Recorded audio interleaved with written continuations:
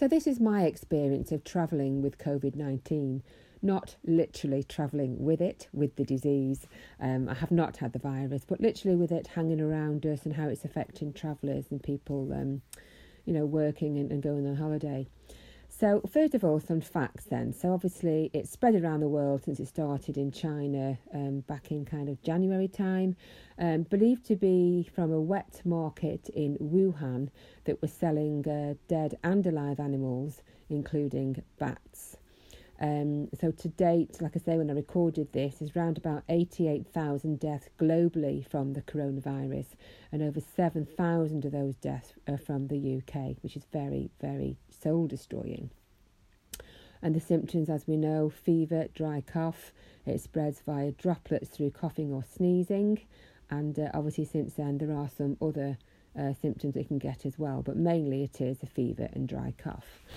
So my story then, travelling, so people might say, what on earth were you doing travelling during this time?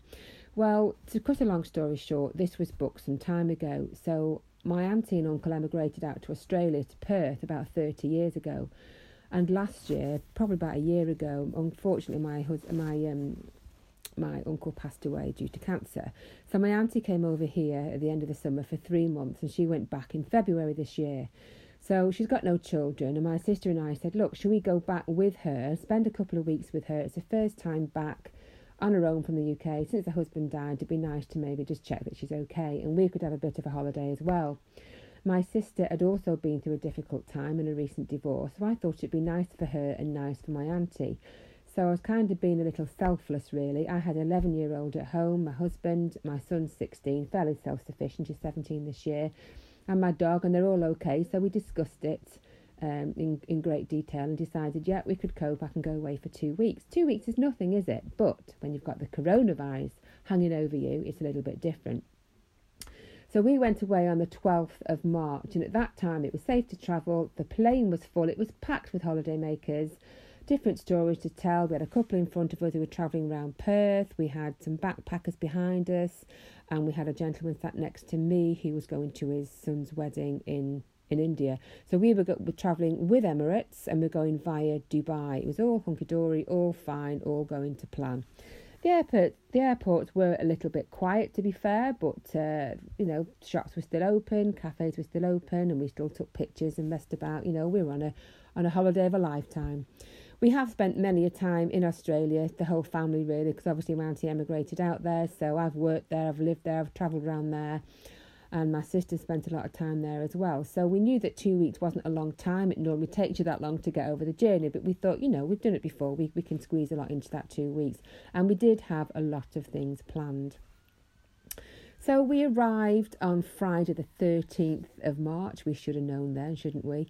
And it took us a few days to get over the trip. And then I would say it was probably around about March the 17th where the Foreign Office advised to avoid non-essential travel. Bit too late for us because we were already a few days into our holiday. So round about March the 19th, we were actually in a place called Margaret River, which is home of the vineyards, which was south of Perth. Bit of a fun fact here. I'll just introduce this fun fact. So in the UK, when we head north, it generally gets colder, doesn't it? And in the south, it gets warmer. But as Australia is in the southern hemisphere, everything's kind of opposite. So it's quite weird when we're heading south and we were expecting it to get a little bit colder. Oh, and also the water really does flow the opposite way down the plug hole. Anyway, back to the podcast. So whilst we were in Margaret River, we were listening to the news, which unfortunately was unavoidable as all the programmes were replaced by this coronavirus. But it was clear that things were getting considerably worse. So even by then, airlines were cancelling flights, planes were grounded, and airports were closing, and connecting hubs like Singapore and Hong Kong were closed. And Australia was pretty much starting their lockdown. So the panic did start to set in, to be fair. We hadn't even been away a week, but it was clear that any form of holiday was over for us because the government advice was to avoid all essential travel and to return home as soon as possible. So this was whilst we were in Margaret River, which was 2 to 3 hours away. So we were kind of starting to get a little bit concerned. So while we were in Margaret River, we contacted Emirates, with who we'd flown out with, to try and change our flights and bring them forward. But this simple task wasn't easy, as obviously thousands of other people were also trying to do the same and trying to get home to their families. We waited hours and hours before we could even get through. And we got cut off after about an hour, so we'd have to start the whole process again. We also were trying to use our phones to get online to make the changes, but for some reason this was all also proving very difficult, so everything seemed to be against us. Finally, I managed to change my flight to return home a few days early. However, the changes cost me an extra £600, thanks very much. So add this to my existing ticket, which cost £800, I was now out of pocket £1,400. Even though airlines were stating that because we were told to go home, they wouldn't charge for any changes at this time. But of course, Emirates did. Thank you very much, Emirates. I was still very anxious that my flight would get cancelled, and listening to the daily updates, it was still very much a threat. Abiding by the lockdown restrictions and the worry of our loved ones back home was taking its toll. My husband, although very capable, had the children at home as schools were closed, so he was looking after not only the children to make sure they were getting their work done, but 2 sets of grandparents and trying to run a business at the same time. So I really did need to get home, but I was really worried that this was not going to happen as quickly as I wanted it to. So we did our time in Margaret River, which was very eerie. It was very, very quiet, hardly anybody around. So we got back to Mandurah, which is where we were staying. And 2 days before my flight was due to depart, we had calls from the UK late at night. They came flooding in from family because they'd heard that Emirates had announced they too were grounding their planes, and the hub Dubai was also going to be closing imminently. So this came as a blow and only added to my already fueled anxiety. Again, hours passed as we waited to get through to Emirates. This was late at night because luckily they were open 24/7. Well, they needed to be. Because they hadn't contacted us or informed us that our flights were cancelled or that my early flight was cancelled. So we finally got through, and eventually they booked us onto flights for the 2nd of April. But then they were cancelled pretty much while we were talking to them on the phone. So they rescheduled to the 1st of May, which was 5 weeks away. But there was still no guarantee that those flights were going ahead. And these were the words of the operator. There was no guarantee, but that was the next flight they could book us on. By now, I was overwhelmed with paranoia and fear that I might not get home to my family. I was in tears. I couldn't eat or sleep, and trying to be my usual jolly self when speaking with my 11-year-old daughter back in the UK was really, really difficult. I felt sick, and the separation anxiety was eating away at my stomach. By now, the whole world had caught up with reports of countries closing their borders, travellers being stranded with limited seats on planes, and they were charging extraordinary prices. We were also advised to register with the British Consulate and Embassy, leaving our passport numbers and state of our health, and we were updated daily as to how they were trying to help us and other passengers and travellers get home. They were working closely with Qatar Airways and Malaysian Airlines, but it was still up to us as individuals to book these flights kind of on a first-come, first-served basis. I mean, they were extremely expensive too, but even these flights were still getting cancelled, so we didn't know what to trust, we didn't know what to do. Travel companies were certainly taking advantage of our vulnerability and still taking money for flights that were not even going to take off. It was hopeless and out of our control. At one point, I got through to an emergency consulate representative in London. So I'd called them from Australia, got through to London. And they were very, very polite, but were really sorry as they couldn't help or give us any proper advice, and they didn't have answers. I felt sorry for them, but I thought, well, if they couldn't help us, who could? They did, however, tell me tales of flights that had already taken off and couldn't land at the hubs because they were closed, so they were stranded mid-air with nowhere to go. And there'd also been passengers from Australian airports and other global airports where they'd boarded the flights, the doors had closed, they started pushing back, but even those flights were cancelled and they had to go back on stand. But those passengers had nowhere to go either. This was all fueling my anxiety. I was physically and mentally feeling the strain.